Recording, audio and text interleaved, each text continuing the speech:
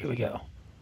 When you support WCET-FM and L&M Radio, you are telling the suppressing, censoring, lying media, the Gestapo social media gatekeepers, and the search engine manipulators that they cannot Did you get my control email, you Tim? or the flow of information.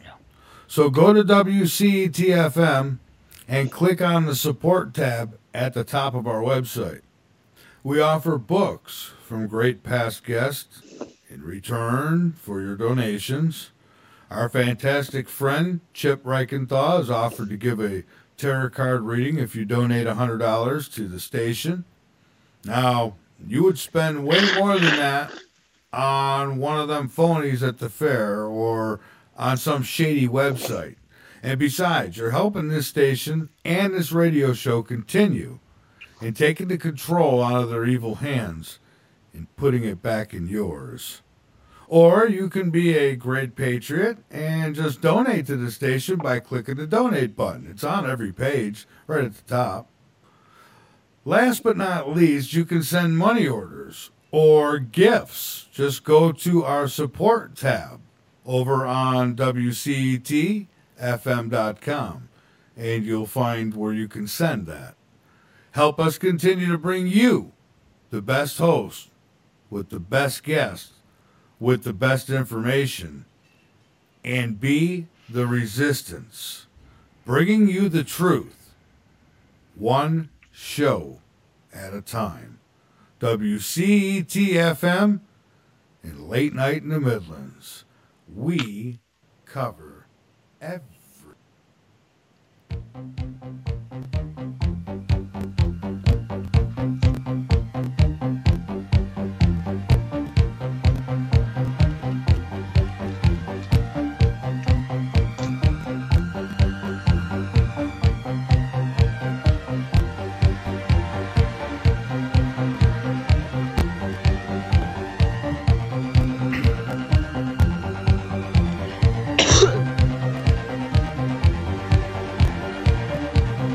And good morning, good evening, wherever you may be around the nation or around the world.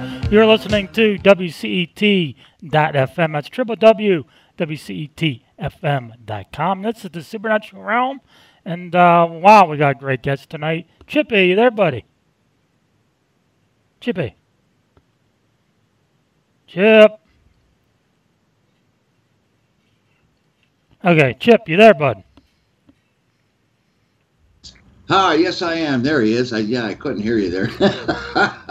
I am here and ready to go. Timmy, what an exciting show we have for all our beloved listeners and you too. And of course, you know, that is the magic of Tim Rexbury. Always finds the most awesome guests. And no, I'm not jealous. And anyway, we have this very magical and very special young lady with us today. Well, young compared to me anyway.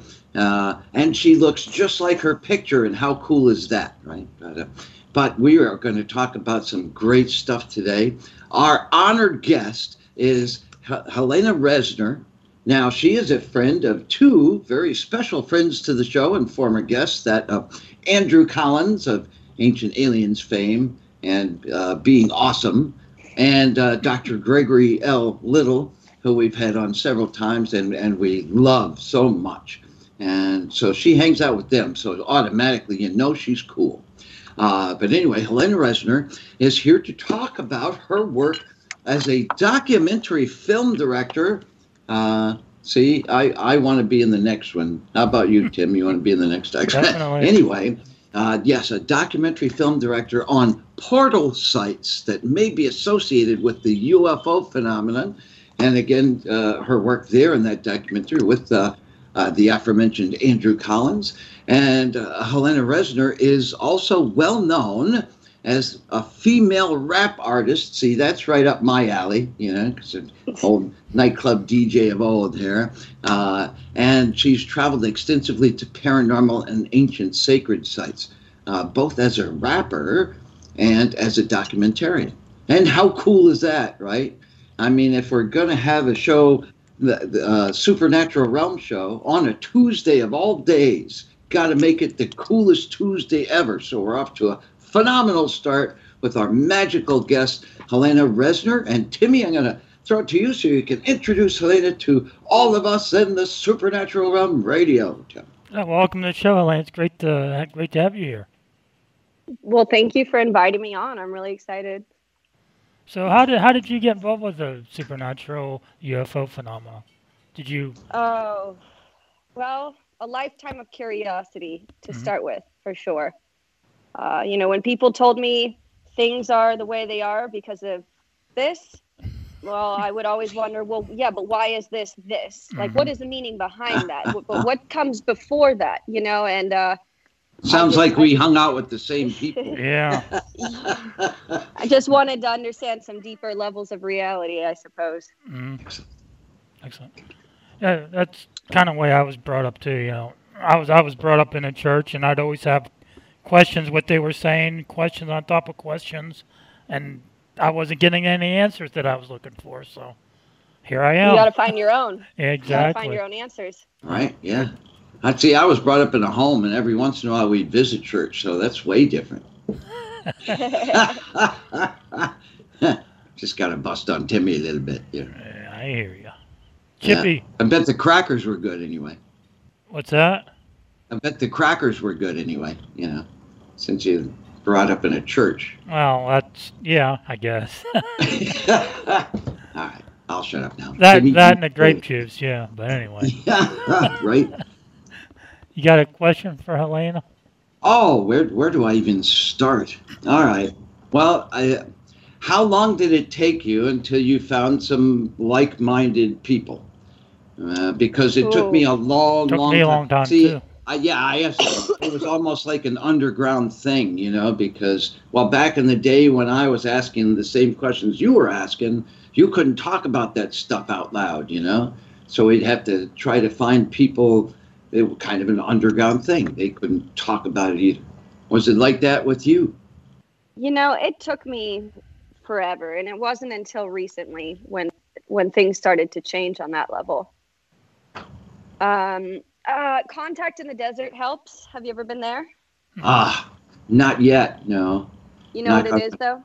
Oh, absolutely, yeah. No, it's on my bucket list of things. It's just I have to beg my wife, to go to Contact at the Desert, and Yeah, in my opinion, it has the most diversity of just esoteric knowledge, lectures, and people who are interested in that helps. But really, I think Facebook. I think I just followed the people whose work I was interested in, Andrew included, the authors, who inspire me. And I started joining up with just kind of different Facebook groups. And of course, I've had friends here and there, an odd friend here and there who likes to watch, let's say, like Ancient Aliens, or kind of interested in conspiracy theory type stuff. But I want to go past all that. I'm looking for the answers behind the symptoms personally. Oh, excellent. Well, see, we could hang there because we're kind of looking for the same thing. And, inquiring minds want to know, because you are a rap artist, which came first, the rap or the paranormal / UFO type of thing? Well, it's always been both, because my whole life I was, as far back as I can remember into my childhood, I was writing funny things in rhyme formation, passing notes in class of things that rhymed with one another. And I was listening to rap, like as a fourth grader. I shouldn't have had these early Eminem CDs, but I did. I did. Oh, I'm telling. Yeah, but I've always been just kind of rapping, whether it was in poetry or in actual music. And I've always been interested in strange things like aliens, like ghosts, like other realms of existence, space, huge fascination with what's out there in space. History. There's so much to be uncovered throughout history. Reading Dan Brown's Da Vinci Code as an adolescent really got me thinking more about the things that got lost over the course of time, Right? Yeah.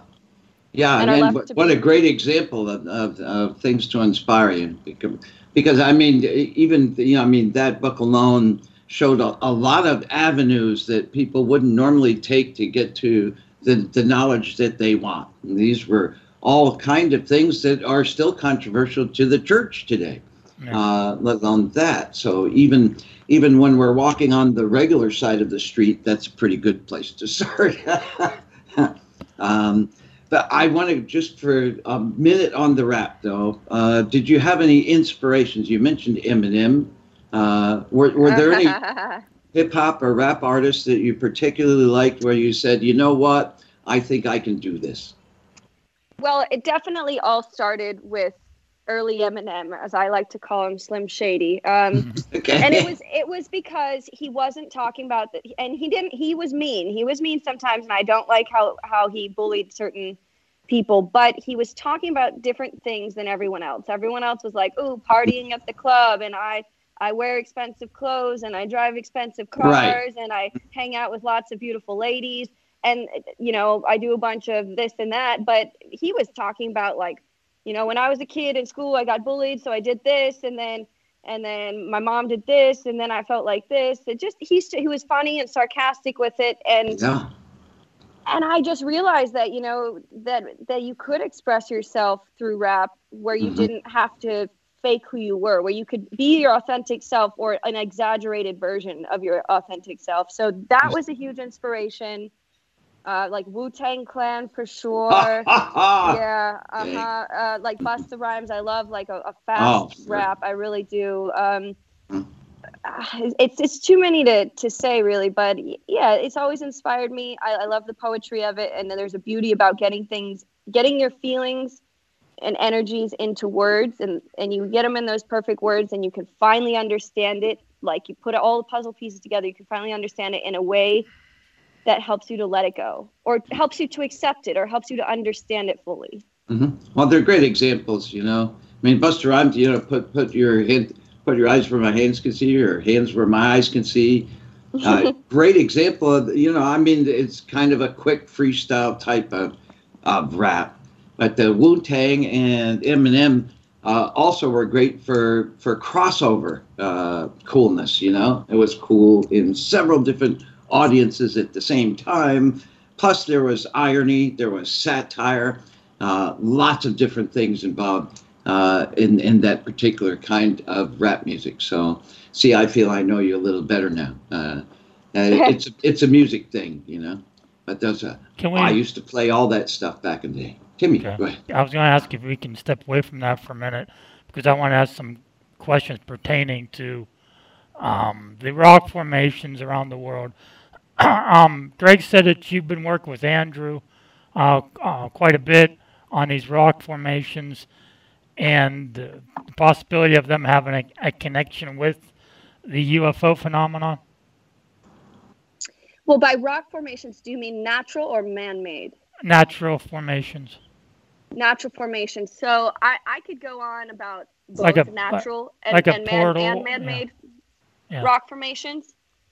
But it seems like, okay, there's around the world, there's a lot of holy mountains that have been, worshipped by the local culture of the area.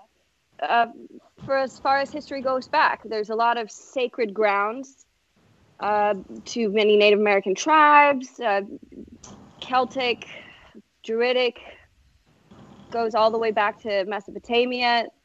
And they're usually mountains, sometimes volcanoes, mounds, rock formations like you have in Sedona, like red rock kind of peaks.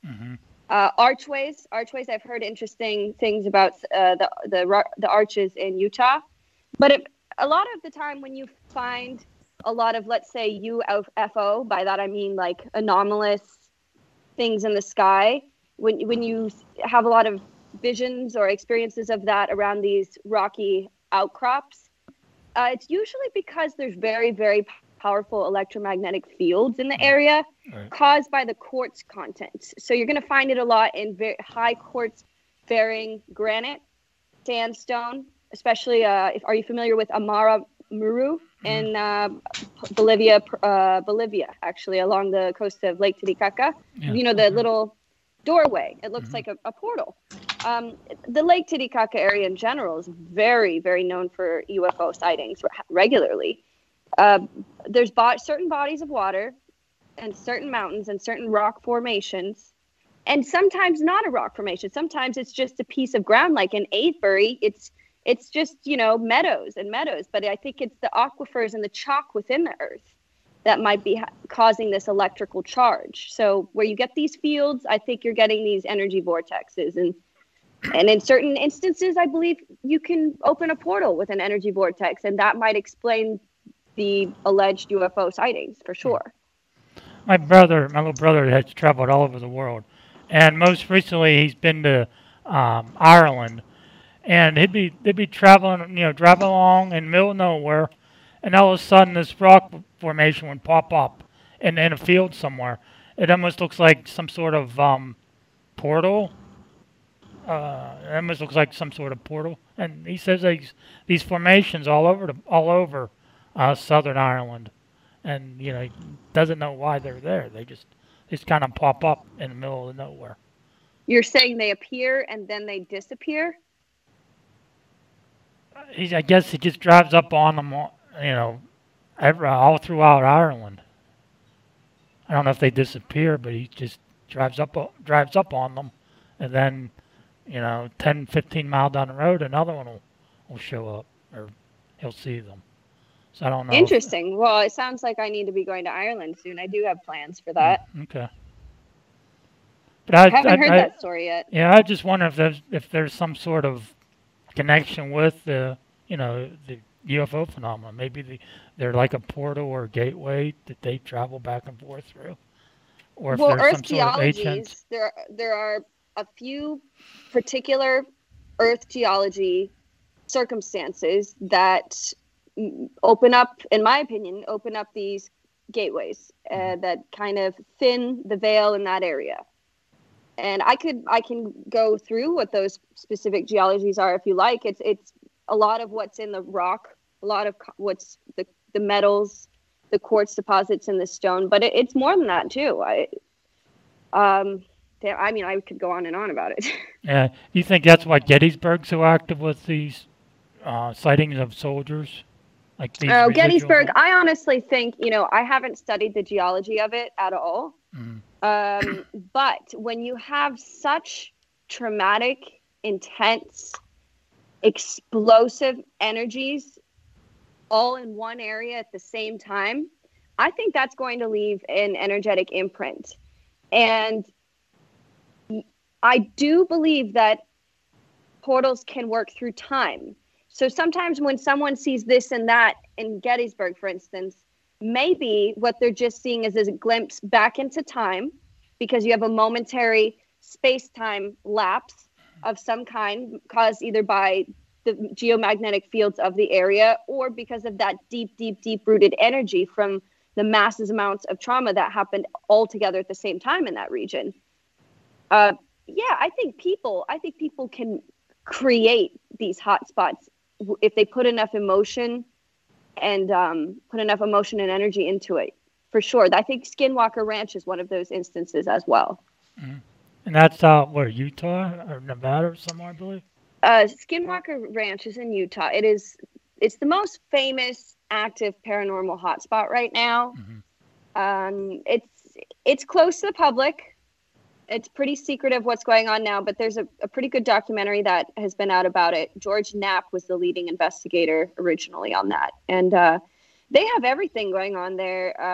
Cryptids, a lot of cryptid sightings, a lot of disappearances or things moving around or things all of a sudden all up in the tree, or all of a sudden the whole herd of cattle is compacted into a shed that's been locked from the outside and no one can figure out how they moved there within the past minute. They're all the cattle in the pasture, all of a sudden, locked in a shed a minute later. No explanation. Shed still locked. Things like that, things going missing, people having mysterious injuries or ailments. There's a very strange amount of microwave activity there. But what it seems with Skinwalker Ranch is if you look back at the history of it, the native tribes of the area, I think they had a territorial dispute in that region. I think that's when two tribes kind of overlapped. And Andrew will correct me if I get this wrong, but I believe that one of the tribes put a kind of a curse on this land, if not both of them, and summoned possibly, let's say, elemental forces or egregores to become active and potent in this zone, because nothing about the geology screams obvious portal location. It seems like it was a consciousness made hotspot, mostly. It seems like there's a lot of sites throughout, like Yosemite National Park, different national parks that have Native American lineage to it, where these people will go on hikes and all of a sudden they'll disappear. They may not appear, some reappear in other locations, some don't reappear at all. Well, that's from Missing 411. Yeah. Have you seen that? Yeah. I forget his name, but I'm supposed to be speaking to him at some point. And it's interesting because, national parks, there are allotted pieces of land that the government wants to keep tabs on and wants to, have control over to some degree. And maybe that's because they know how powerful these places are. They don't want anyone to just be able to do anything with that land. Mm-hmm. They want to be able to regulate it. And that is interesting. People keep going missing in these parks. And it's like you turn around, then you look back the other way and your child's just gone. Like, it makes no sense. It's just 2 seconds of time and disappear. That sounds like a teleportation, a portaling incident for sure. Mm-hmm. And my brother lived down in Colorado for years, like 15, 20 years. And he was hiking on this location. And then after watching 411, there was this place that he actually hiked in, and I showed it to him. And he's like, holy crap, we hiked there. He's kind of freaked out about it. But Chip. Well, I'm not afraid. I mean, best case scenario, I get the realm. Mm-hmm. Worst case scenario, I die and I get reincarnated, so that's okay.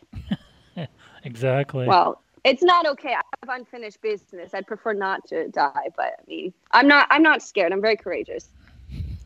Yeah, my mom tells me all the time. She goes, I'm going to be haunting you the rest of your life because I definitely have unfinished business.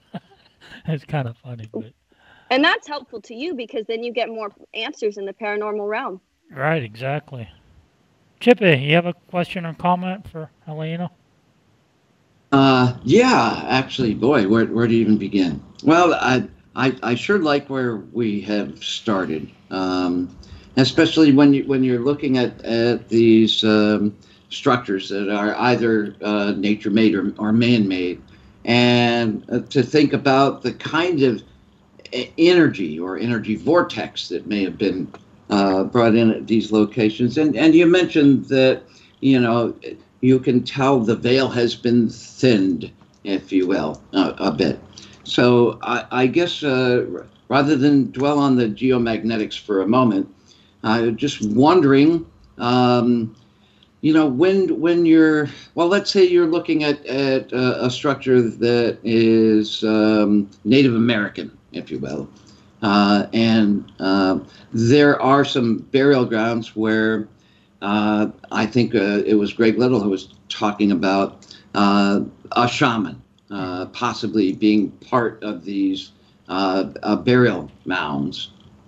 And I guess the weird question is, because you seem to be attuned with these energies and the difference in these energies, have you ever had any kind of contact experiences, either with a ghost or spirit, the paranormal, or non-terrestrial? Yeah, I appreciate that. I appreciate you asking me that early on because it would explain my reason for being open-minded to these things and my level of skepticism. Sure. So I used to be a hardcore atheist, to be honest. I mean, not a horrible person, but I just thought, people invented God and spirituality because they're afraid of what's going to happen when they die, and it's a nice little comfort blanket. But then I realized I've experienced some things that are not of this reality, and I had other people there around me almost every single time to verify it. And it just, it exists. Once you see it, once your friend sees it, once you hear it, once you feel it, you just know there's more than this. And once you know there's more than this, you know that everything is possible. Everything is possible. These are the kinds of situations where there are other people that can verify that they saw the same thing or experienced the same thing that you did? Yes, oftentimes. I mean, I can give you specific examples if that's what you'd like. Oh, you're more than welcome to do that. Sure, yeah. All right, well, let's see. The first one that affected me the most, I'm taking a sip of water. Oh, go for it.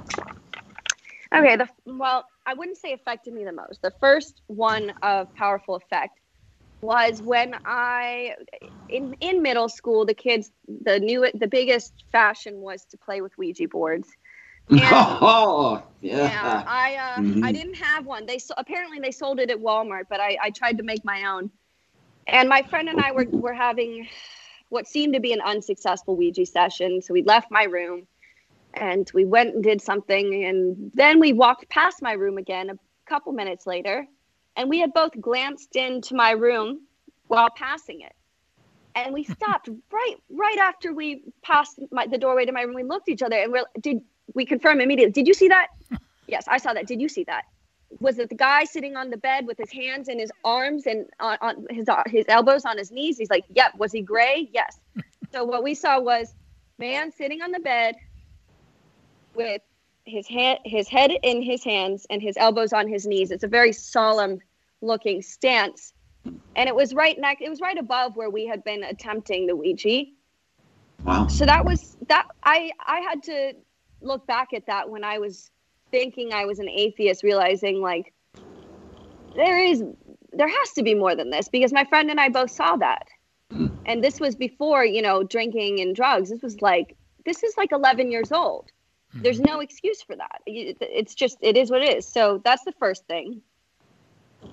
I think the second thing that really hit me was a UFO sighting, and the most insane UFO sighting I could have ever had, ever. Oh. And this was recently. Oh. I had, I think, a little bit of ghost stuff here and there. But it was a couple years ago. I think it was like 2016. I was in Oxnard, up northern Los Angeles, above Los Angeles. And I was with a friend, and we looked up in the sky. We were looking up in the sky. No, actually, I was with my boyfriend. We were on a golf course, and we noticed these little stars that were disappearing and reappearing nearby, and then shooting across the sky like a line of light and then stopping abruptly. So a lot of disappearing and reappearing stars, and shooting and leaving a line and stopping abruptly.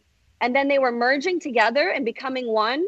Wow. And separating apart and becoming many. So that's strange, but they did look like stars. I mean, I don't know. Maybe there's a drone parade of some kind going on.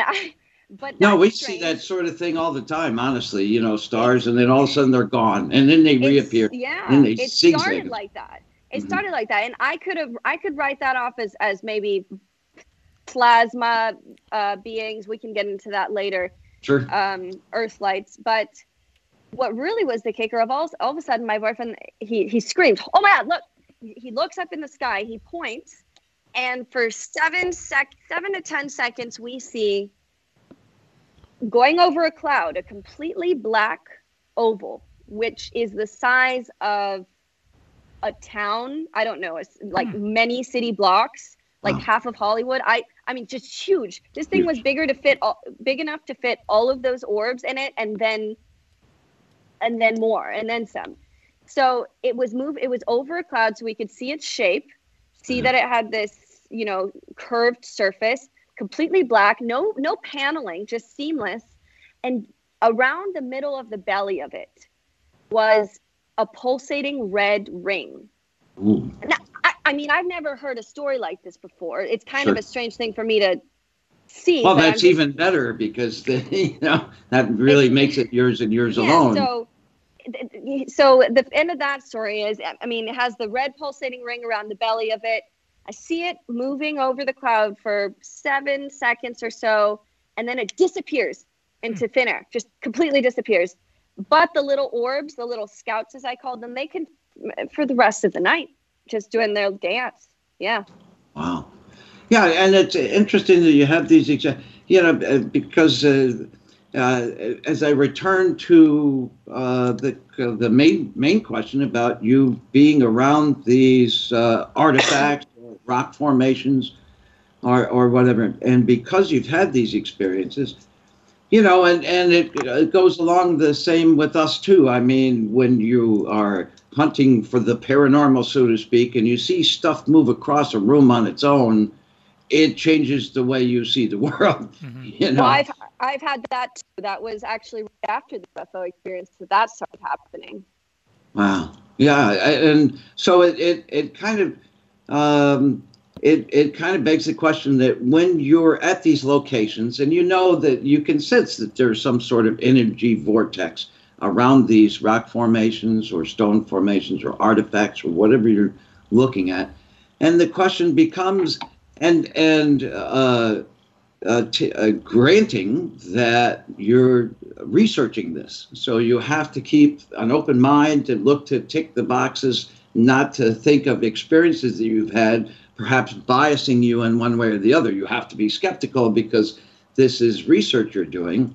But when you're at these locations, and especially if there are certain ones in particular, do you sense the difference in the energy? Because you've had these experiences, can you kind of sense that in the energy itself? 100%. I'm a very, let's say, energetically sensitive person. I would say I'm an empath, so I'm going to respond to people's energies, earth energies, etc. A lot of places are so powerful that you see, okay, this energy sensitivity medically has been diagnosed as an anxiety disorder. Right. So if I go to somewhere like Sedona, I know it's very uplifting, positive energy, but it's so amplified that it almost, if I don't know how to shield myself properly, if I'm not being careful, it will almost put me into overdrive. Like the first time Andrew and I went to Avebury Stone Circle with Andrew, I was just, I couldn't even breathe. It was so powerful. And I can imagine. Yeah, it gets intense. But then a lady there, she told me, look, just say to the stones, thank you, I appreciate it, but can you just tone it down a little bit? I'm sensitive to it. And I did that, and I felt a lot better. I think I had trouble initially adjusting to some places within my energy field to the energy field of the area. And once I did, it was amazing. I mean, the most amazing feeling I ever had energetically was from a stone circle called rollright stones in Western England. Ooh. It's the only stone circle that's been thoroughly studied for electromagnetic, subtle energies, radioactivity, different kinds of, all kinds of waves, all kinds of sounds. But yeah, Paul Devereaux did a study about the rollright stones called the Dragon Project, where he analyzed these stones and what was going on in the stone circle, and he found what were 7 energy bands that were concentric circles, one within the other when you walk into the stone circle. Wow. And I did that this past fall with my first time dowsing ever with a master dowser. And I walked in there and I just started crying and laughing at the same time. And I didn't even know how to douse. And every time this master dowser tells me we're hitting a 7th, we're hitting another energy band, my rods react like violently. Oh, sure. Every time. And I was just so, I wanted to stay. I mean, we had to get on the move, but I just wanted to lay there all day. I felt like I was flying through the air. I was just exhilarated. Yeah, and it's So, the concentric circles. I mean, it really adds to the depth. See, Timmy and I are empaths. I mean, we talk about everyday things Big like time. going into a crowded store and feeling everybody's emotions, and having to kind of taper that down. Sometimes it's overwhelming, the life of an empath.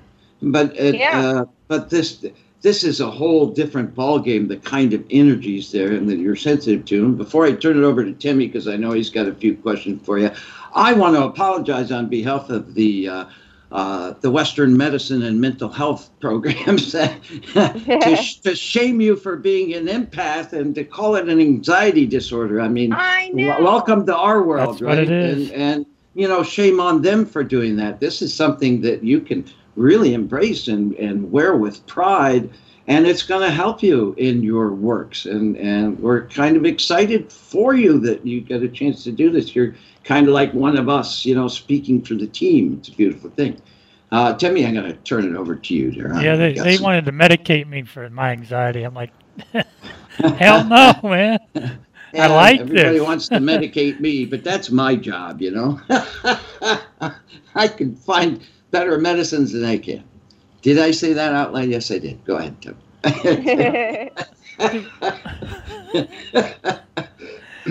Do these vortexes have supernatural properties? And do you think if they do, then what? What are those properties? Well, okay. So in general, energy vortexes have been believed to be places of spiraling energy. We don't know exactly what that energy is, but we'll get into that. But a lot of people claim that they have mental, emotional, physical, spiritual, mystical effects on them, that they have profound psychic downloads, healings, communications, encounters with supernatural or spiritual beings or intelligences. That's why people flock to places like Sedona and Mount Shasta and Glastonbury. Sure. They're thought to be some of the most powerful chakras of the earth, or let's say major vortices. Through centuries, no less. But it's nothing new. I mean, they've been thought to be sacred or holy lands by peoples from all corners of the globe throughout the entire span of human history, as far as I know. So yeah, they definitely are regarded as having supernatural energies. Now, what those energies are, I could definitely fill you in on what I'm gathering thus far. That seems to be the most logical thing to me. Cool. Go for it. And Yeah? you feel these around the rock formations that you've been to as well, these energies? A lot of times it's going to be a sacred or holy mountain like Mount Shasta or Glastonbury Tour or Mount Adams up at the East Eddy Ranch in Washington is a super hot spot. Sedona, you have those sandstone rock formations, but what people don't realize is that they're filled with quartz. There's quartz clusters growing off of those things, and it's so powerful that Andrew and I found a spot of a quartz deposit. We laid down on it. He started having visions. I stood up on it, and I started feeling like I was spinning violently, and I was going to fall over and faint, but not in a bad way, but a hilarious way.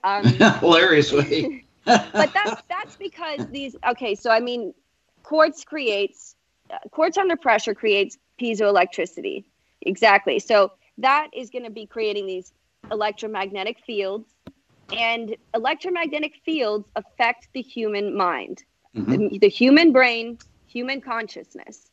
And you can go into the studies of Michael Persinger with the God helmet, where helmets of rotating magnetic fields were placed on people's heads, and they would feel supernatural presences. They would feel mystical or paranormal experiences and altered states while wearing this God helmet. So, it might just be a scientific thing, but at the same time, think about it. These swirling geomagnetic fields are making us feel like we have mystical experiences because it's affecting our brain. Well, we have a portal in our brain. Our pineal gland, our third eye, is a portal. So if maybe these vortexes are just allowing more information to more easily permeate that inner portal that we have. So it's like a consciousness portal. Sure. Like Sedona, generally the vortexes there I consider as consciousness portals rather than physical portals. Nearby I like Sedona, that. the Bradshaw Ranch, I don't know if you've heard of Bradshaw Ranch near Sedona. Mhm. That is a very physical portal. Like, I mean, that's Skinwalker Ranch level physical stuff going on there. Yeah, it's kind of what we've been up against in our decades of paranormal research. You know, you see these ghost hunters have these EMF meters, these electromagnetic frequency meters, so they can monitor these things. And parapsychologists will tell you that if you're overexposed to extra high doses of electromagnetic frequency, you're going to feel like somebody's watching you, or you're going to feel the hair on the back of your neck stand up. So it's not necessarily people having a paranormal experience, it's people having some reaction to too much electromagnetic frequency that they're exposed to at that time. But at the same time, there are people like you, like us, like Andrew, who can differentiate those from an actual inner experience, you know, and separate the difference, separate the two. Because there's also centuries in some of these places of collective consciousness belief that helps that energy along, and your own subjective experience while you're standing in that spot, and separate it from just some natural, quote unquote, high doses of electromagnetic frequency. So it's kind of neat that, you know well enough to separate the two, but it still helps you with your research. Kind of a cool thing. Well, I find that natural electromagnetic fields are probably going to be a lot better for your health and your well-being than these man-made electromagnetic fields, you know, we get from our phones and our Wi-Fi, sure, yeah. et cetera. So, I mean, they can have positive effects, very positive effects, but they can have very negative effects as well. Yeah. Well, we've been talking with Andrew and Greg about what we call light pollution.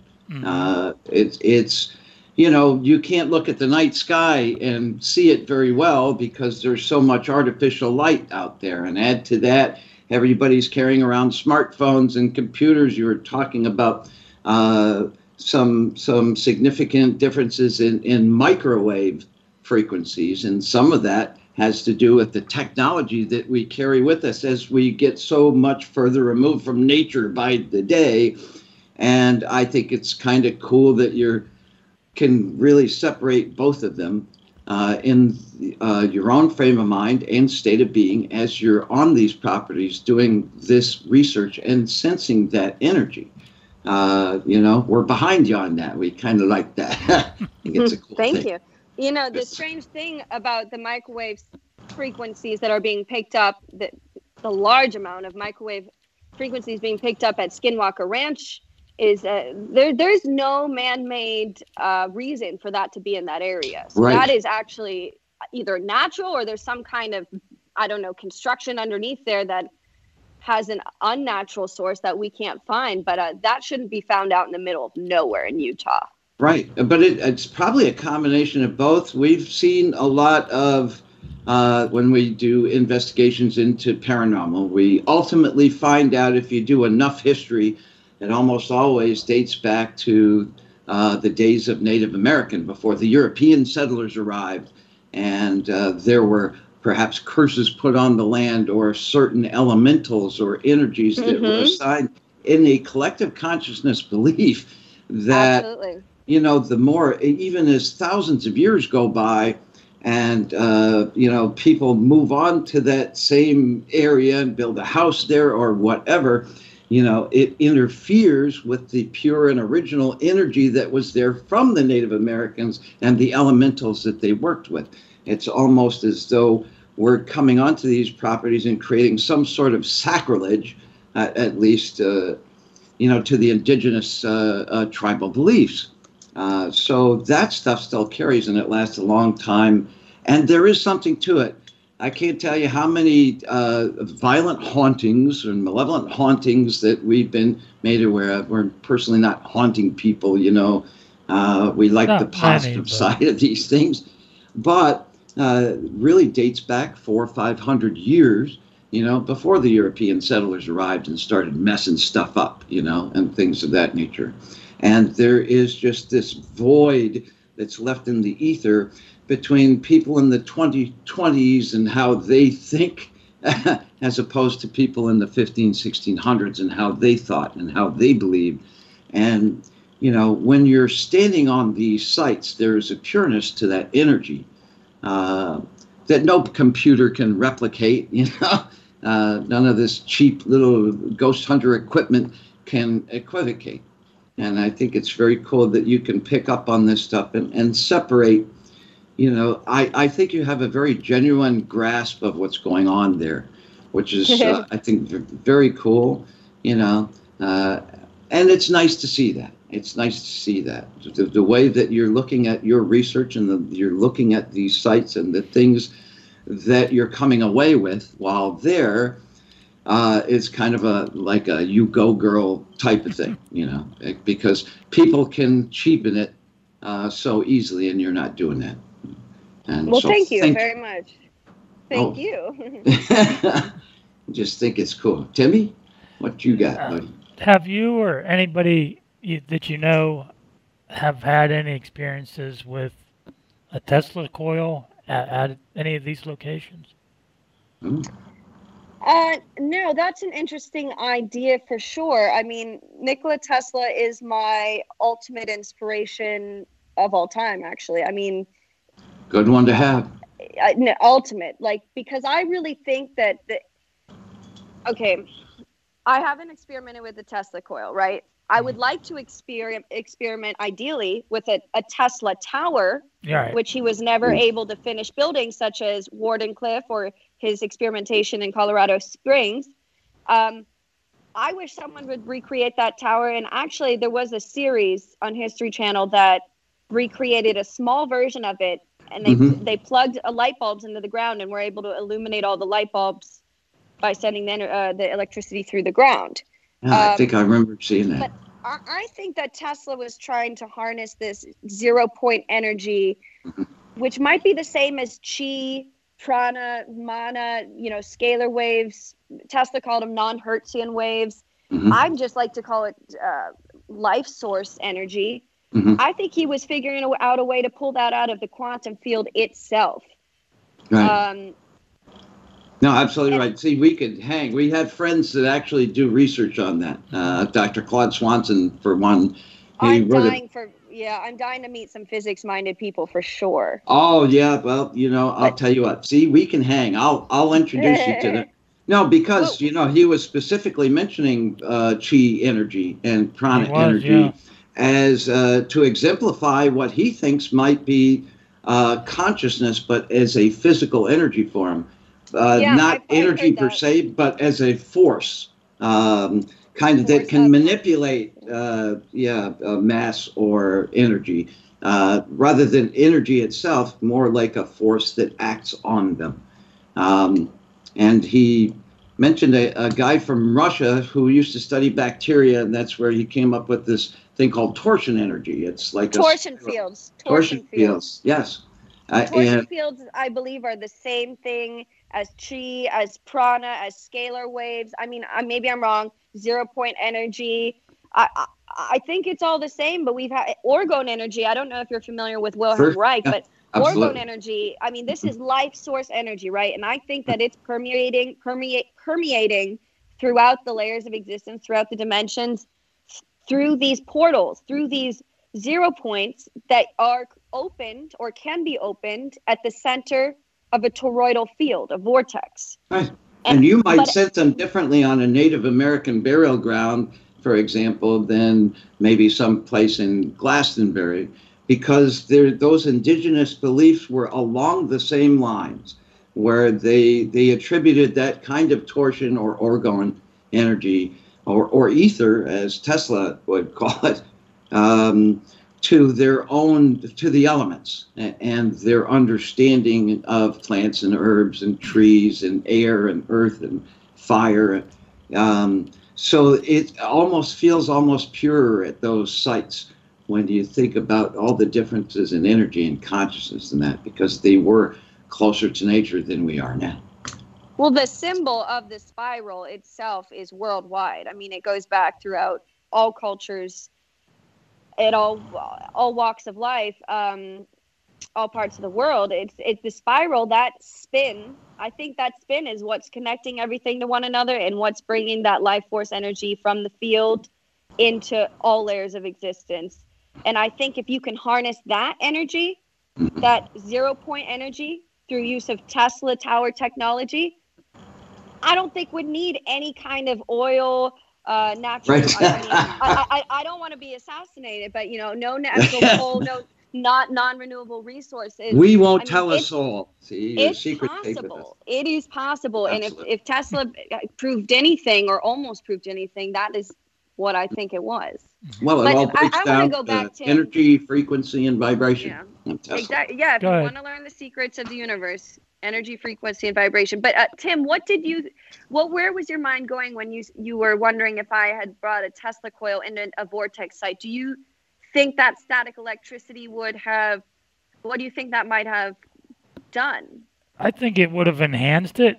I think maybe you would have experienced maybe some sort of extraterrestrial or Tesla coil. So that's basically just shooting out bolts of lightning, small bolts of lightning.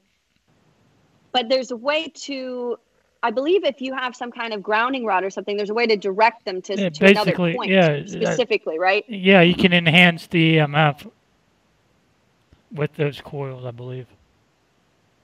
I think that would be an actually really interesting experiment. I mean, I don't even want to look up how much it would cost to buy a Tesla coil. Because I know there's kits you can buy on eBay and the new Ghost Hunters show.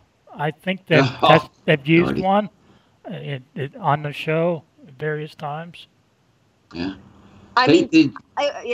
It would be interesting to see how the coil would interact with it, how a Tesla tower would interact with vortex energy. But I mean, there's still the idea of how stone circles and pyramids might be reacting with this same vortex energy. Absolutely. Yeah. It's nothing new. Right. And that's why there's water in all these places, because it helps that force along. They did a laboratory experiment where they found a way to best simulate the kind of paranormal activity energies that you see when stuff moves across a room on its own, as we mentioned. They actually did they had this magnetic force that they could guide, and they could bind that with static electricity. So they created this static electricity along with a guided magnetic pulse, and that best matched the same kind of motion, the same kind of movement that you might see at some sort of paranormal location. The way that stuff kind of moves in almost this weird stutter, but I mean, absolutely. One of the most active paranormal hotspots is in northern Yorkshire called Bempton, and Andrew turned me on to it. He's very actively interested in that place. Yeah. When we went there, we had a good static field detector, and it's whatever you call the pointer thing went beyond the capacity for that the numbers. It went beyond the numbers. You know what I'm trying to say? It went beyond what it should have been able to do. Yeah. And that's an extremely, all kinds of disappearances, and the types of cryptids that they see there are just frightening. Yeah, see, Timmy's more a cryptid guy than me, because he lives in Pennsylvania. They got all sorts of weird stuff, and they got dog boys and stuff. Okay, speaking of, the dog-headed man is the prime suspect of Bempton right now. And I mean, I'm skeptical, but when people all over the world are seeing the damn same thing, and they're credible people, they're not trying to, they have nothing to lose or to gain. Well, they have everything to lose. They have nothing to gain by just telling their truth. They're terrified when they're all explaining they saw this like werewolf type creature. You've got to take into account those numbers and that credibility. And it's like Anubis. I mean, where did that idea come from? Right. originally. Well, ancient Egypt, but And we have our own Well, version of it's an anthropomorph, so it dog-headed man. There you go. It's always been around. Yeah, it really has. Yeah, since like really the beginning of time. And you're right, because we see it too. We talk to people who have had abductee experiences, but let's say that's you. Let's say you're sitting in your living room and all of a sudden something lifts you up. So you're floating in space and all of a sudden you're in this ship. Things are poking and prodding at you and doing God knows what. And then boom, back to your living room you go. Who do you tell?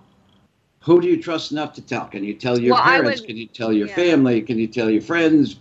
Ostracized from your community. So yeah, for people to come out and talk about seeing cryptids like that, the dog-headed man, for example, it's a tremendous amount of social risk involved.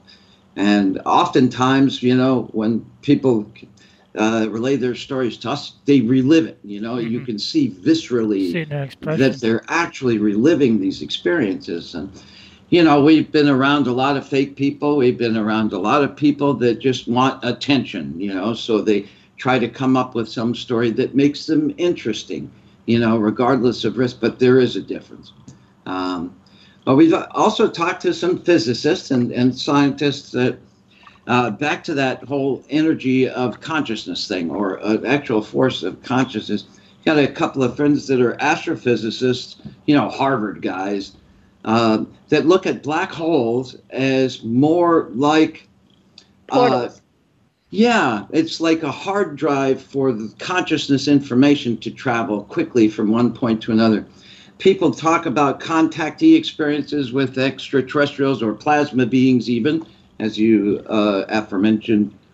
And it's almost always telepathy, they communicate their messages mind to mind. And how would they do that? If you're not from this planet and there's 800,000 different languages here and culture, how do you know which language to speak with somebody automatically? So they send him telepathically. It was Edgar Mitchell, the sixth man to walk on the moon, came back from the moon, and he was thinking about stuff like that. He actually did an ESP test while he was revolving around the moon. And he found that telepathy is faster than the speed of light. So there are people out to prove this stuff. Well, if you take quantum entanglement into consideration, it's instantaneous. Exactly. Yeah. That's I'm glad you brought up black holes because, I don't know if you're familiar with Nassim Haramein or his work. I am familiar with. Yeah. Haven't met her. Okay, look, I don't know if he's right or wrong, but he turned me on to the idea that the physics around the proton of an atom is pretty much exactly the same as the physics around a black hole. And he theorized in a actually acclaimed physics paper that at the center of every atom is a miniature black hole that's quantum entangled to every other atom's black hole. Interesting. So think about it from like a microcosm to a macrocosm. If energy vortexes within toroidal fields are able to open, let's say, portals or wormholes at their centers, then all of these things might be doing that. Black holes that are spinning at the centers of our galaxy and the toroidal fields of our galaxy are the portals of our galaxy, let's say. Let's say the rotating fusion cores of stars within the center of the toroidal field of that star, that could work as a portal.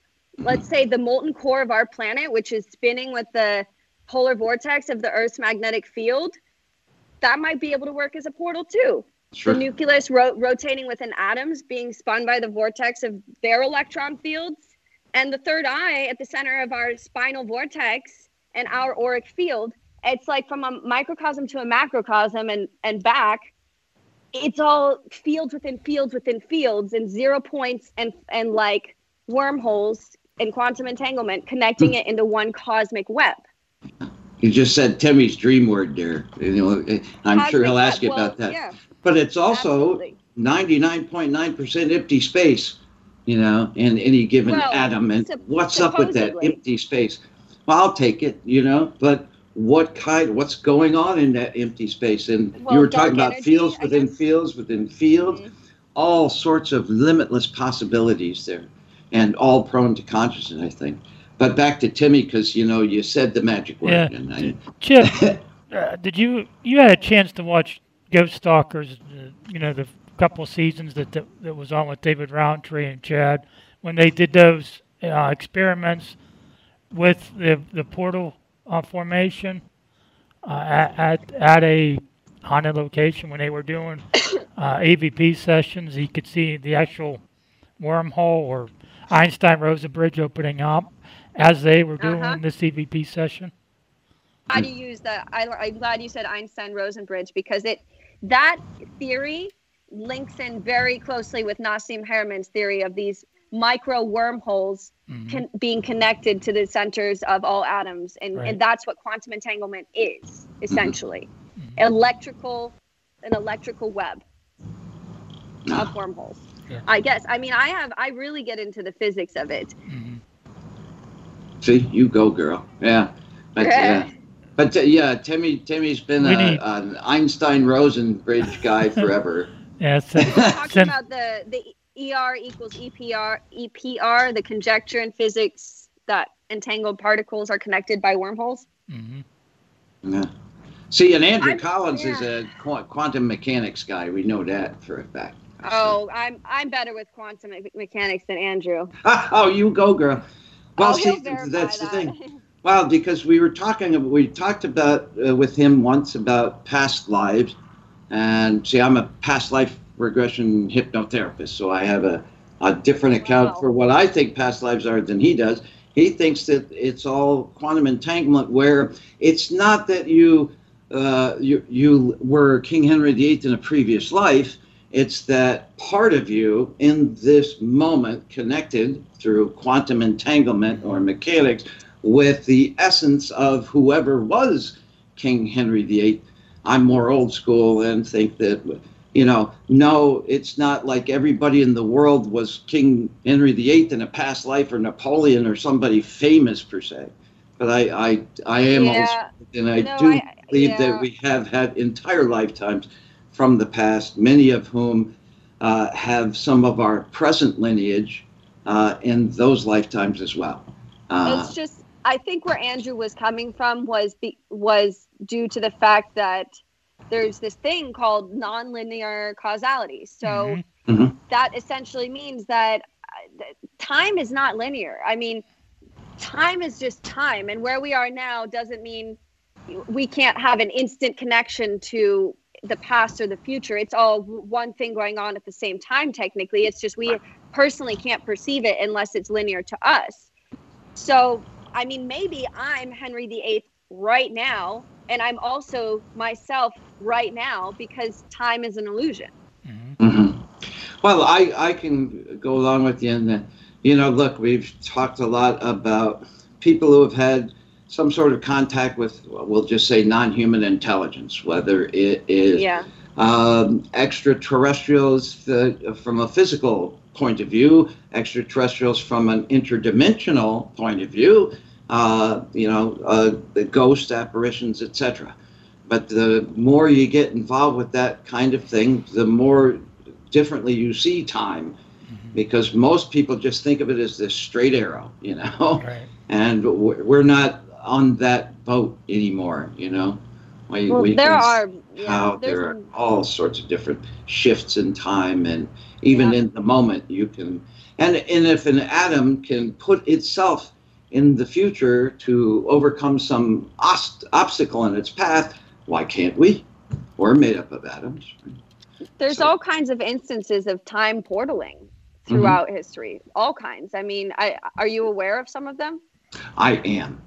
You are. So you know the classic, like, what was it, Versailles story of the two women who found themselves all of a sudden in like the Renaissance time. You remember that one? Yes. Okay.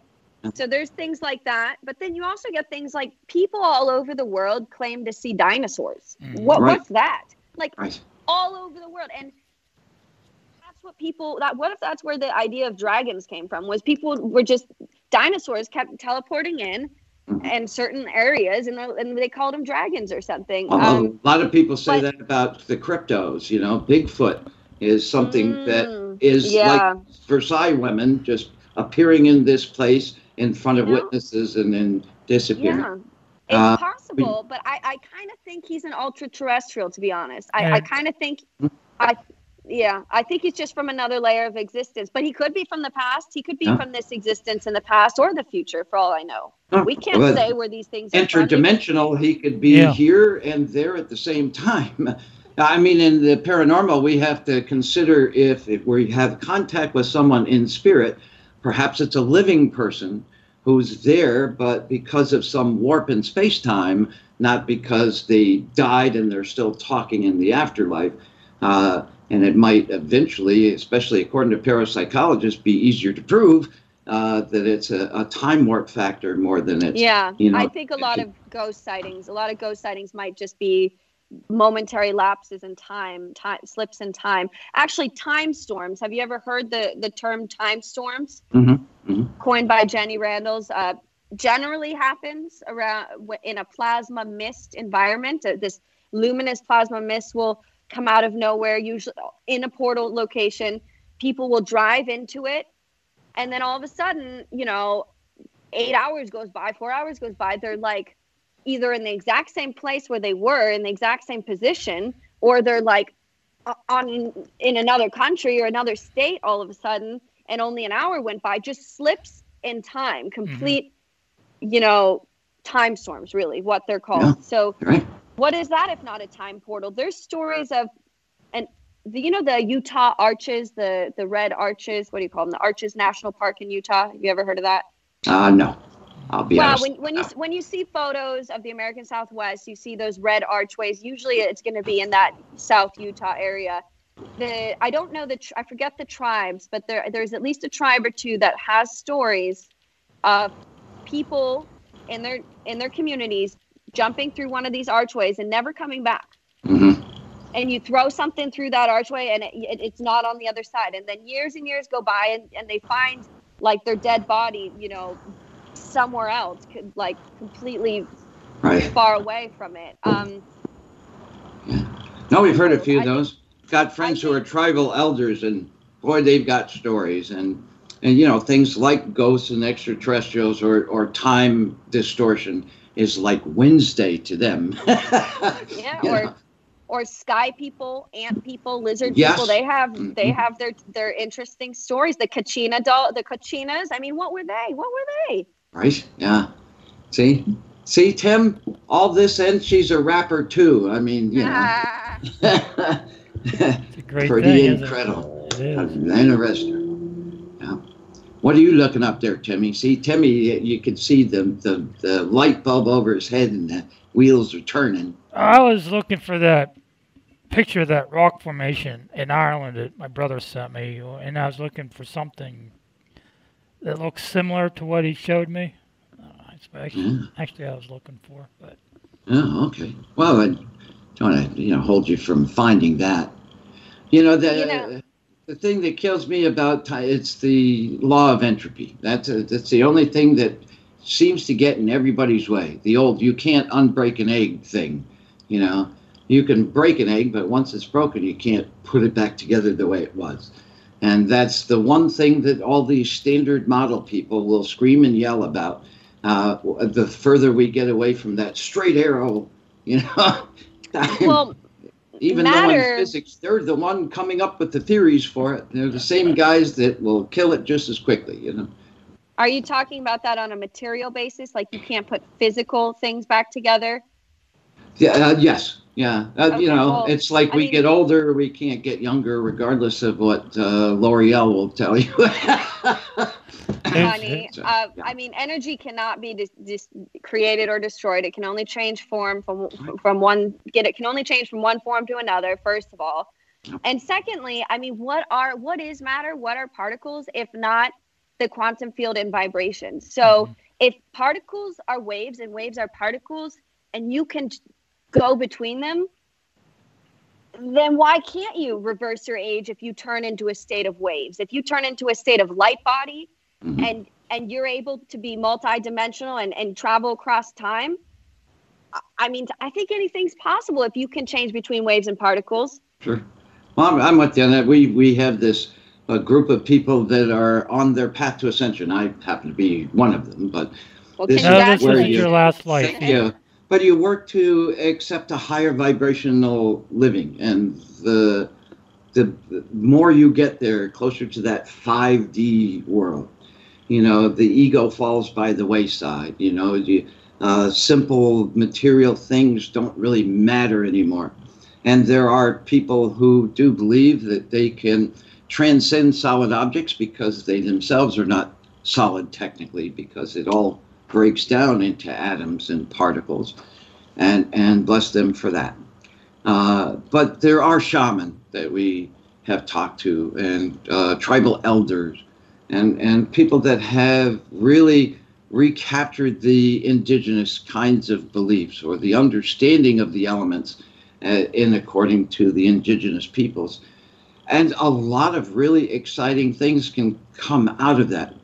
The one thing that really keeps us from doing all these things is this preconception or belief that's been kind of hammered into us all of our lives, that it's just not possible to do that.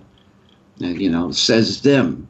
But the more you really look at everything from a very objective point of view, but down to elements that you were talking about free energy a while back without wanting to get assassinated.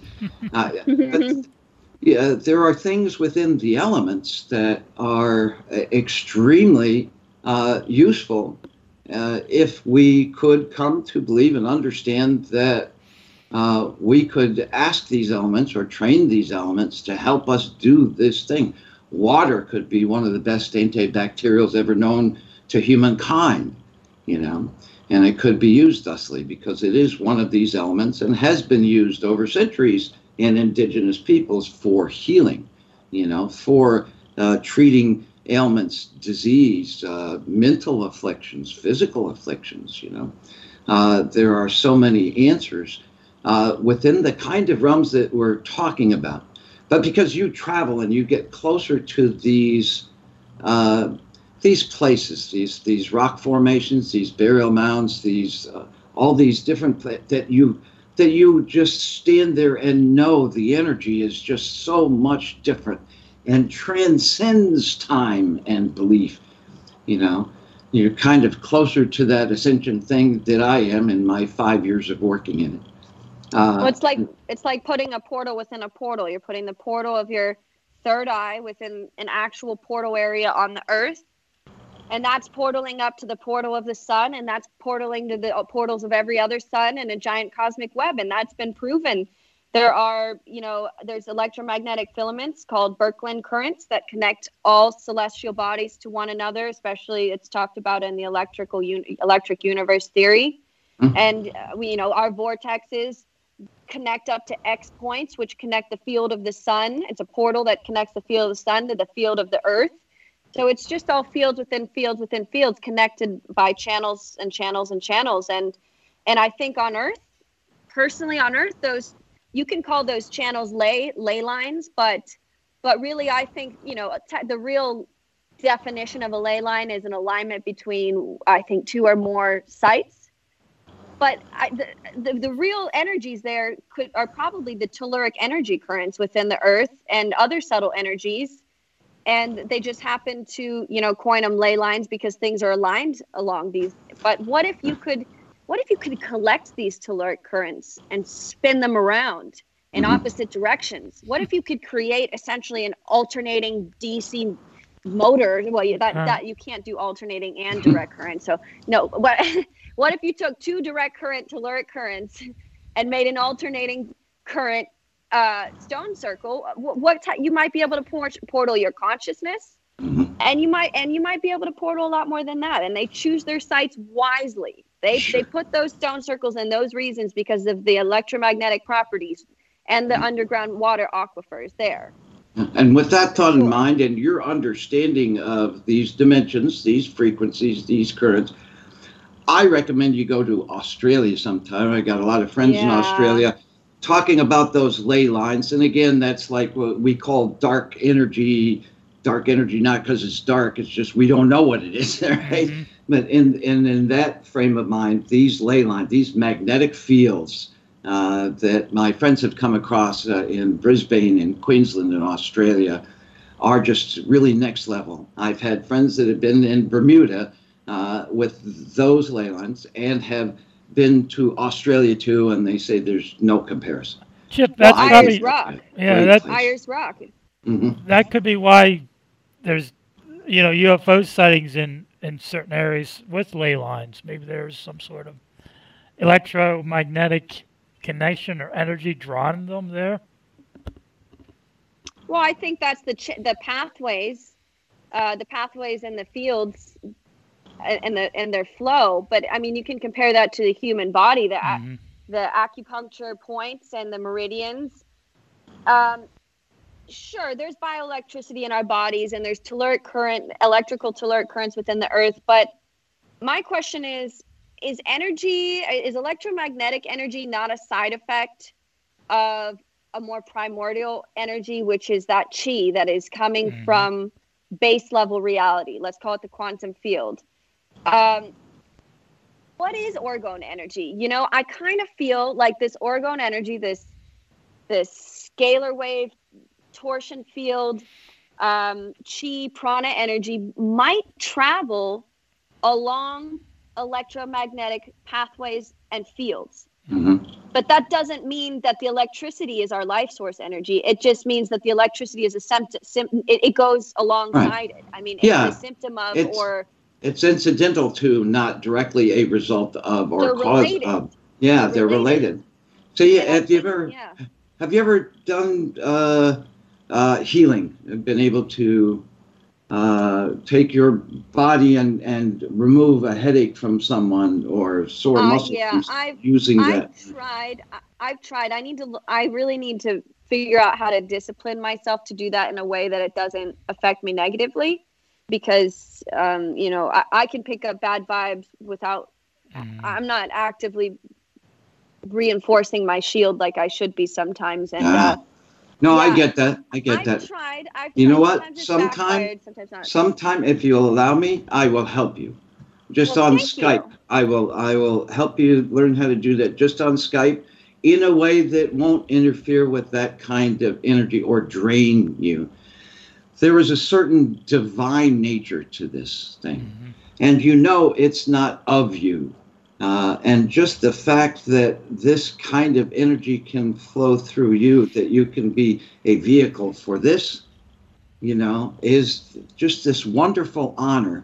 And because in the same way, it's not causing or making happen the after effects of being drained or the actual effects of taking harmful energy away from another so they can feel healed in that moment. It's just kind of this bypass type of thing. You are allowed to be an instrument to this wonderful divine energy, if only for a moment. And because you're using it in service to the greater good, it generally will not drain you afterwards. Timmy, you were going to say something? Yeah, I was wanting to ask Helena if there's, what are the things that you do to guard your energy, being that you're an empath, when you go out in public? Well, I think it's a subconscious level thing. I generally I try to kind of just see myself in a bubble, a semi-permeable membrane, and if someone happens to bump inside that membrane that I don't feel has a very positive energy, then I'll block it. I will try to block it. Usually it's not like, I have to go home right now. I mean, I can tolerate it. Unless you're screaming at me. I mean, then I'm going to have to for sure leave. But I don't prefer to be in the environment of negative energies. I can handle it. But I think it's important to see your electromagnetic field, your morphic field, auric field, whatever you want to call it, see that as your safety zone, as your shield, as your membrane. See, that's beautiful. Hey, we like you. You are all right. Thank you very much. How did you come across Andrew Collins? How did you not just meet him, but get to a point where you're doing some of these things along with him? Yeah. Well, I followed him on Facebook, and he has a lot to say. Sometimes he's a very opinionated, very curious person, and he was talking about, I think, the Anunnaki and the Nephilim, and I was like, well, what about this? Well, wait a sec, what about this here? And he's like, well, and then he realized that you knew what you were talking about. Well, for either of us to come to a happy medium of both of our opinions, we needed to just move it to the messages. So we moved it to the messages, and it just started a long-term, long-distance friendship. And of course, now we know each other in person. But his ideas and my ideas have merged more and more and more over the years. I've brought him a little closer to my way of thinking. He's brought me a little closer to his way of thinking. He's not, I don't know if you know this, but he's not really like an ancient astronaut theorist. No, we do know that. Yeah. And I've got to say, it's fair because you cannot say where these things are coming from. You don't know unless they come here specifically, hold a press conference and say, we are from planet such and such. Yeah, and have a map and show you how to get there. Solar system such and such, and galaxy such and such. We cannot assume they're from another planet within this dimension, within this level of space-time, this layer of existence. But all we know is that they're alien to our normal reality. So I really like John Keel's idea of ultra-terrestrials coming from another realm of existence. We don't really know where, maybe another... I think he went so far as to say another layer of existence, but I think it can go all kinds of ways. I think they can be from other places in time. I think they can be from other dimensions, from parallel realities, from the astral realm. I think the astral realm might be the membranes in between dimensions. Yeah. That's what makes the most sense to me about the astral realm. Yeah. It could be coming from another planet within, our 3D universe. It could come from another universe altogether. I mean, I think universes are probably all connected together into a multiverse through probably black holes. I mean, I don't know. It's just endless possibilities. We're multiverse people. See, we're not parallel universe people. We're multiverse people. Well, there could be another version of us on a different timeline alongside us. I don't think that's. I don't have any opinion on the matter. It's possible. Anything's possible. Sure. Well, it's just we had a friend point out to us. Was it Thomas? The super geometric dude there. Tom Fusco, yes. Who said for the parallel universe you have to have an almost identical Big Bang, an almost identical unbalance of matter and antimatter canceling each other out until they didn't anymore, and all of these planets and stars and this and that forming almost the exact same way. What are the odds of all that? In this conversation, you'd be talking and I'd be listening rather than me talking and you listening. That's a lot to ask for. Chip, you'd have to have an adjacent universe. But you're forgetting one important thing, and that is the Mandela effect. You see, what if things have been splitting off and branching off into subcategories and subcategories and subcategories every time there was a rift in space-time? Mandela effect is kind of interesting. Not saying I believe in it, but I'm with you on that. It is interesting. Yeah, I blame it for the too many drugs in college. That's why I have some bad memories every once in a while. No, that's a little too skeptical. But no, it is very, very, very interesting. But yeah, I think it goes along the timeline theory better than anything else. I'm just because I'm not a flat Earth guy either. But there is some research to that Mandela effect that, all I can do is just say, wow, I can't believe that actually happened. What do you think, Tim? Are you a Mandela guy? No, Timmy's not a Mandela guy. Go ahead, Helena.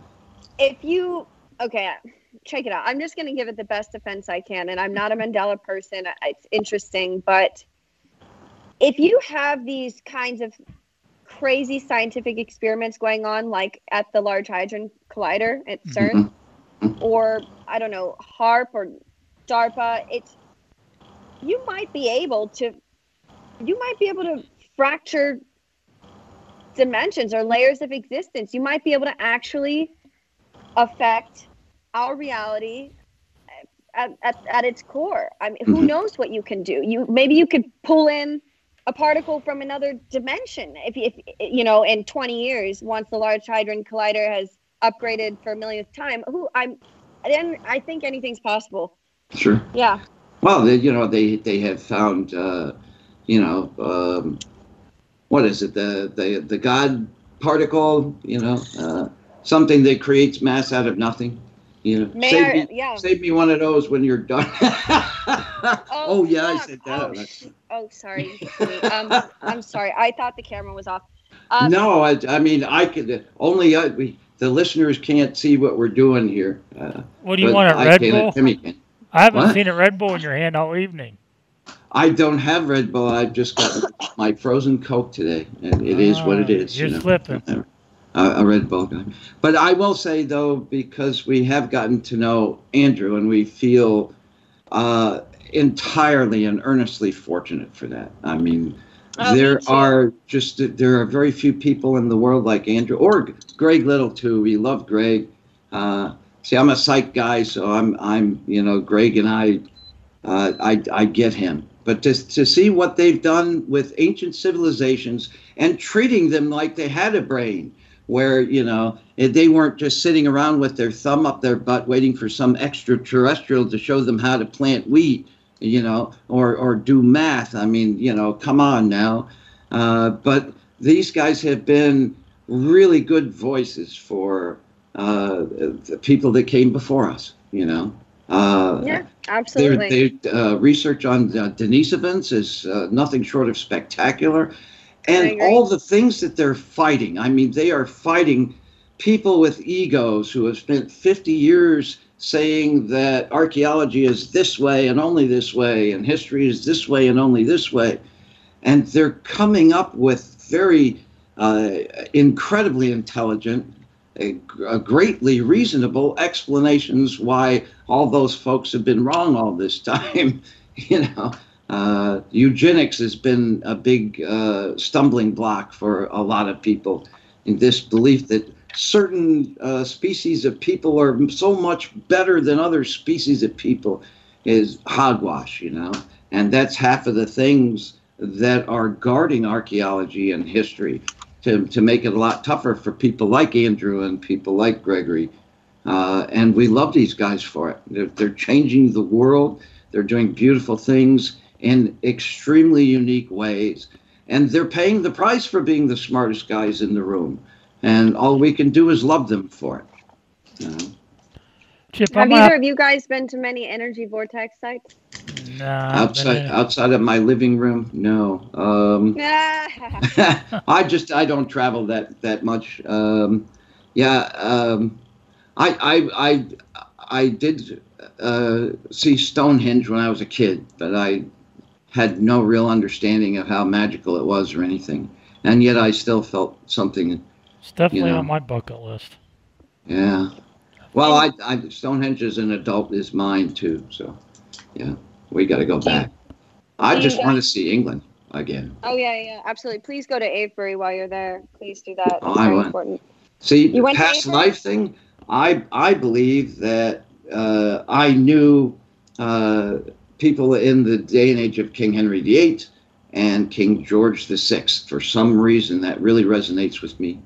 Interesting. Never been to England in this lifetime, with the exception of when I was a kid. I want to go back. I'd love to go to Glastonbury and just to see everything. Go ahead, Tim. I'm going to end this call. I think you guys, YouTube, still be connected, but I gotta promote the network and ask for donations and play the commercials that Michael created for us. So it'll be about 3 minutes. So so you're just going to leave the call? Wait. So we're not still on the air, right? Well, we are still We are on the right air, now, but when but- Timmy breaks away, he'll break away to do a commercial break. So you and I will be off the air. He'll be on the air, and he'll rejoin us in like 3 minutes after that. Yeah. Perfect. Cool. See you soon. You're listening to the Supernatural Realm with our special guest, Helena Reznor. We'll be right back in just a few short minutes. When you support WCET-FM and L&M Radio, you are telling the suppressing, censoring, lying media, the Gestapo social media gatekeepers, and the search engine manipulators that they cannot control you or the flow of information. So go to WCET-FM and click on the support tab at the top of our website. We offer books from great past guests in return for your donations. Our fantastic friend Chip Reichenthal has offered to give a tarot card reading if you donate $100 to the station. Now, you would spend way more than that on one of them phonies at the fair or on some shady website.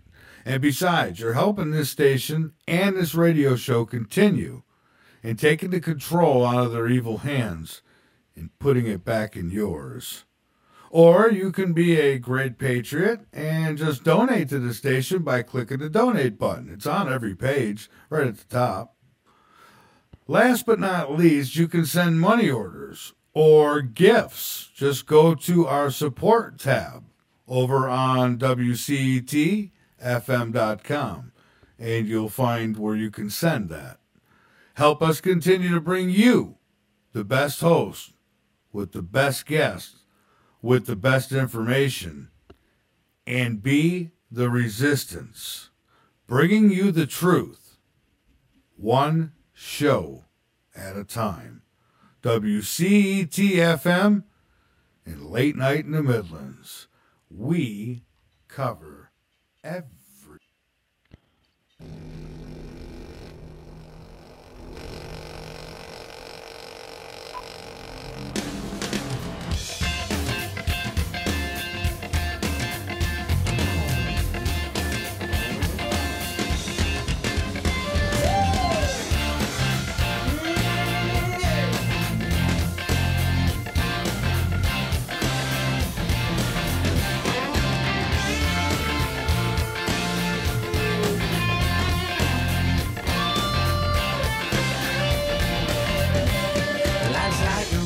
Travel on, there's one day here and the next day gone. Sometimes you bend, sometimes you stand, sometimes you turn your back to the wind. There's a world outside every darkened door where blues won't haunt you anymore. Where the brave are free and lovers soar. Come ride with me to the distant shore.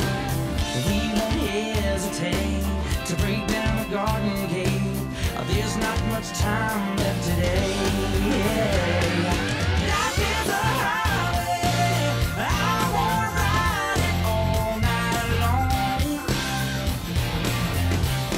If you're going my way, well, I wanna drive it all night long. Through all these cities and all these towns, it's in my blood and it's all around.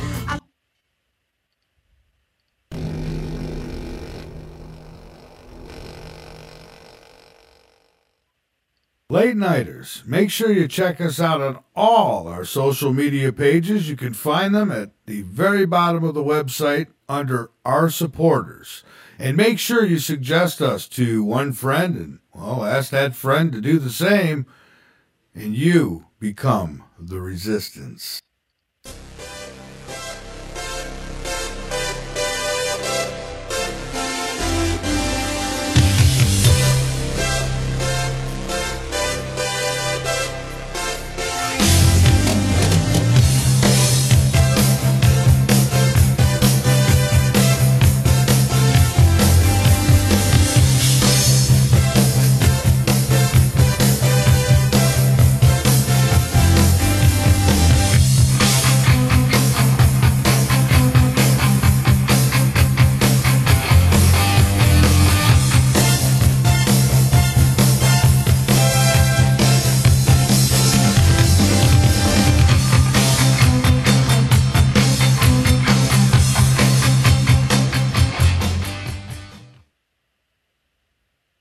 Hey, late nighters, you can keep up with all things WCET-FM and L&M by joining our mailing list. Just go to the bottom of the homepage and subscribe. You'll get everything from guest info and show info and other important station-related information. So go sign up now, WCETFM.com. L&M merchandise is finally here. We have a large selection of shirts, hats, wall clocks, phone cases, stickers, jewelry, and much more. It's been a long time coming, but it's worth the wait, with great prices and quality products from Calf Press. Just go to latenightinthe-midlands.com and click the big blue banner at the top of every page. Every purchase helps keep L&M Radio on the air, so stock up and tell the world you're a late nighter. So again, go to www.latenightinthe-midlands.com and click the big blue banner at the top of every page.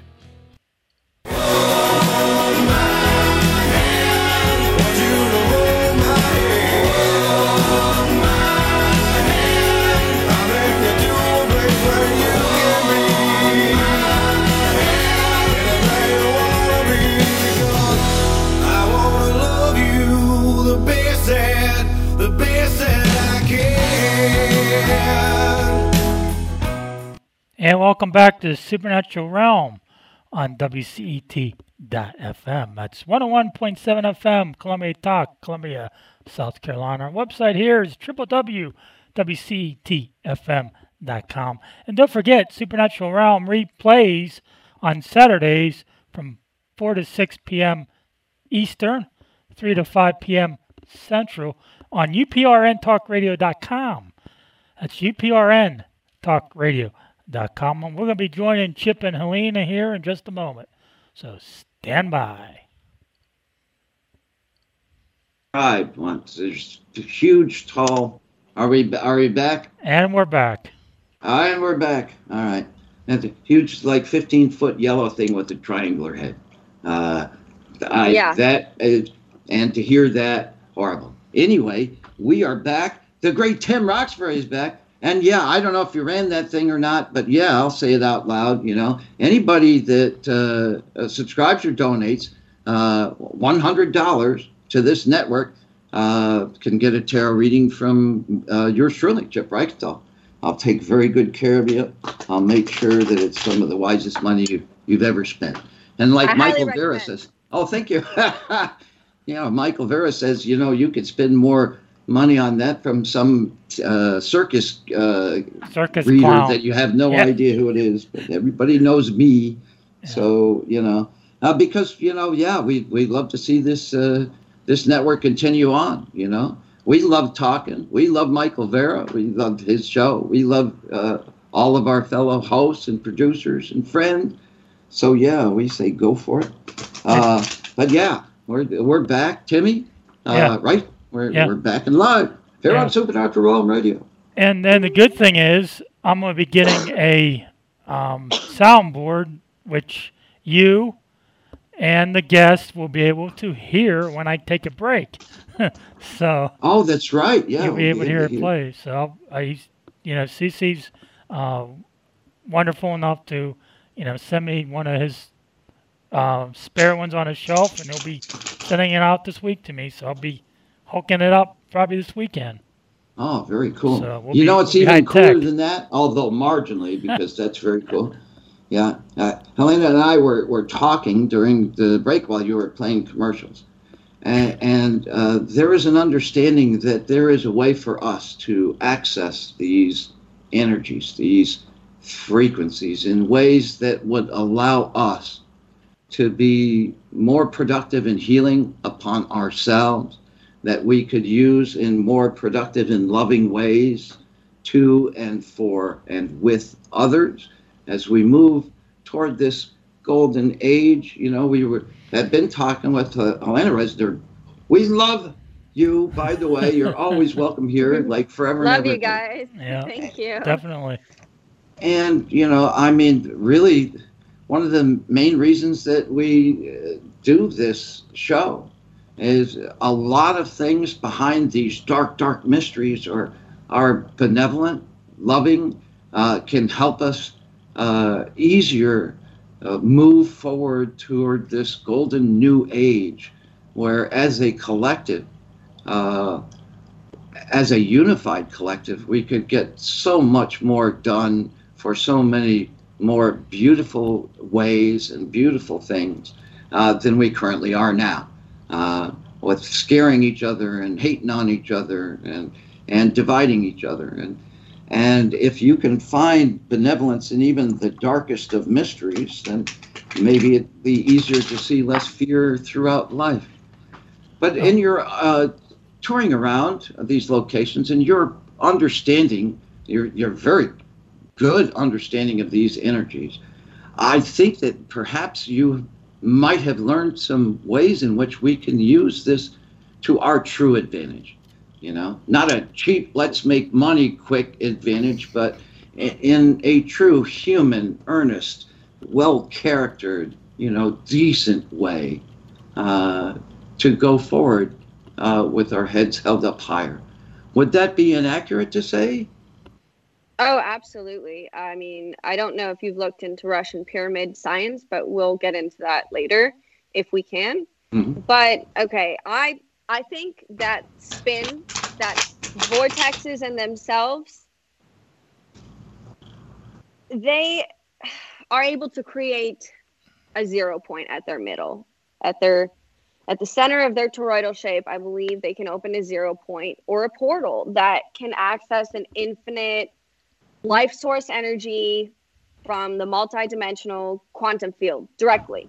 Okay, this, you can call it prana, you can chi, orgone energy, scalar waves, non-Hertzian waves, whatever you want to call it. It might all be the same thing. And I think once you can access this source energy, whatever it is, it can be used to power our electricity grid through Tesla technology. And I'm not talking Elon Tesla, I'm talking Nikola Tesla, Nikola Tesla. Tower technology. I think it can be used to open quantum entangled wormholes and portals, which are probably the same thing, but because of quantum entanglement, there might not be any space to traverse, so you might not want to imagine it as a flux tube. I think that was Tesla's goal, was to be able to power the whole world with those coils, with that technology. By pulling it out of a 0 point, out of the ether itself, right? Right. Mm-hmm. And yeah. I think probably what got him killed. Probably. Well, I mean, especially what got his documents confiscated the second he died. But that's for another day. But yeah, you can open wormholes or portals, and I think that you can not only portal matter. Well, that's a lot to believe, but I think you can at the very least portal consciousness. I think you can portal this life source energy, and it probably is consciousness, or maybe the quantum field is consciousness, and you're portaling in its life source energy consciousness into you through these portals. I think you can travel through them in astral or physical bodies if you can figure out how to control particle wave duality. I think you can improve physical and energetic health of living beings and ecosystems. And if you really look into pyramid technology, that seems to show that exactly. It's creating spin, it's creating a giant torsion field or vortex, and these pyramids going up in Russia and improving the health of the people in the communities. And you put water in it and give it to people to drink, and all of a sudden they feel better, and they were just dying, or just, I mean, there's actual science behind this, but it was behind the Iron Curtain, so it's difficult to get to. I think vortexes can induce transcendent insights, experiences, and enhance psychic or supernatural powers. I think there's a lot we can do with it. I mean, what is magic if not using that or alchemy without using that azoth, that force? What is acupuncture and acupressure without managing that force? but it has to be, you have to know how to control your vortex, whether that be your spinal vortex or the vortex of your earth and the field around it. To be able to utilize these energies. They can be done for everything. I think it can help everything. Yeah. It's already there. We just have to learn how to stabilize it and tap into it. Mhm. And there are people who really might have either done it or came very close to doing it. Sure. And you mentioned alchemy, and keep in mind we kind of talked about it yesterday. It was Taboo Monday on shameless self-promotion. My show, Kindness Beyond the Veil, which is right here Monday night, 7 to 9 p.m. on this very network, where we take a kinder look at the paranormal, supernatural, metaphysical with your host, Chip Reichenthal. Hey, that's me. But we were talking about alchemy in the sense that back in the day, the alchemists, weren't these demonic figures that were ostracized from their communities, and the church had to send forces to inquisition them. No, alchemy and astrology back in the day were practices that actually the highest schooled people in the world knew of, because alchemy is early chemistry, it's early medicine. Back when they were cutting people to bleed them, and that's how they would find out if they were sick or not. The alchemist, Queen Elizabeth I, back in the 1600s, used John Dee, an alchemist. Henry VIII used Sir Thomas More, wrote the book Utopia. He wanted everybody in the world to get along. They were alchemists, they were astrologers, So this is before we found ways to make them silly or make them freakish or unnatural. Just wanted to say that out loud.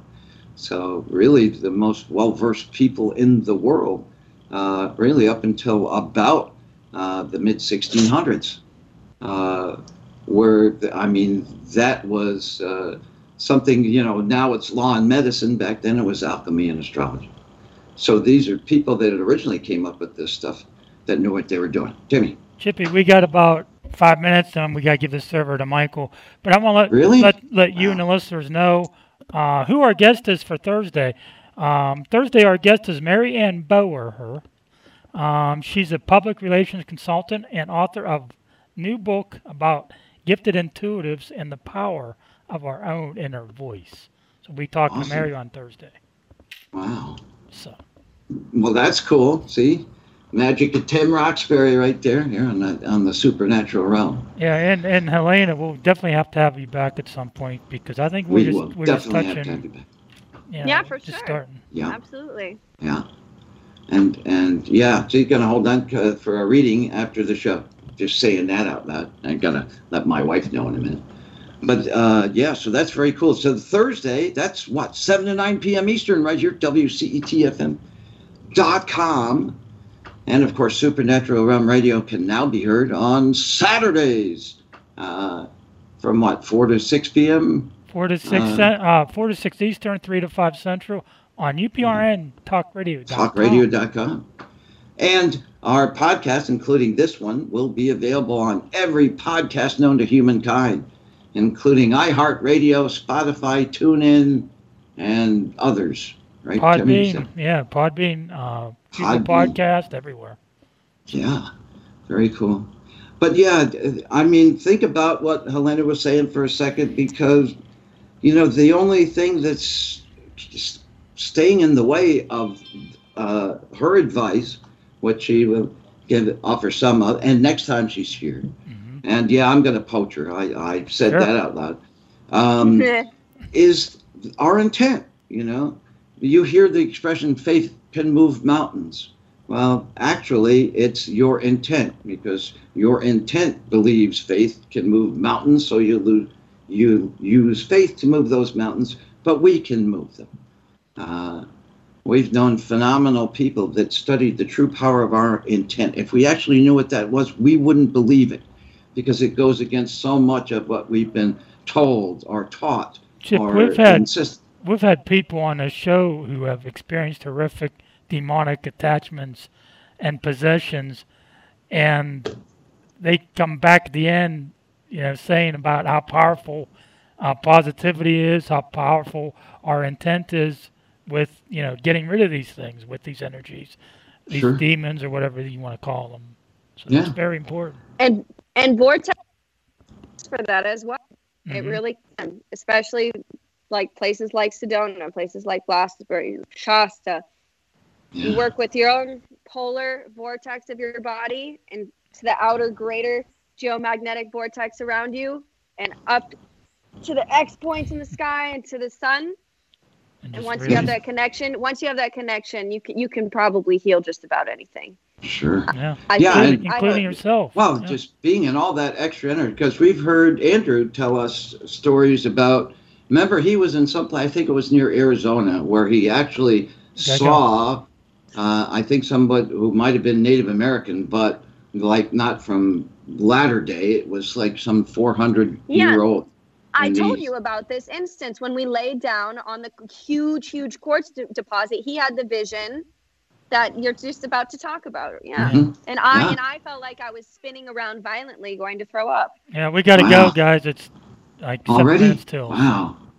Okay. All right. It was so Helena- good to meet you Yeah. guys. You too. Please don't go anywhere. Stay on with us for after the show. Coming up Monday on Kindness Beyond the Veil, I have some awesome guest. Jean Broida is going to be joining us because she didn't have a chance to do it last time. So she's going to be joining us on Monday. We're going to talk taboo truths and things you never are supposed to know about UFOs and ghosts and energy and all sorts of stuff like that. Timmy? Good night, everybody. Yeah. Good night. Good night. Thanks for listening. Don't touch that dial. Subscribe or donate. Good night.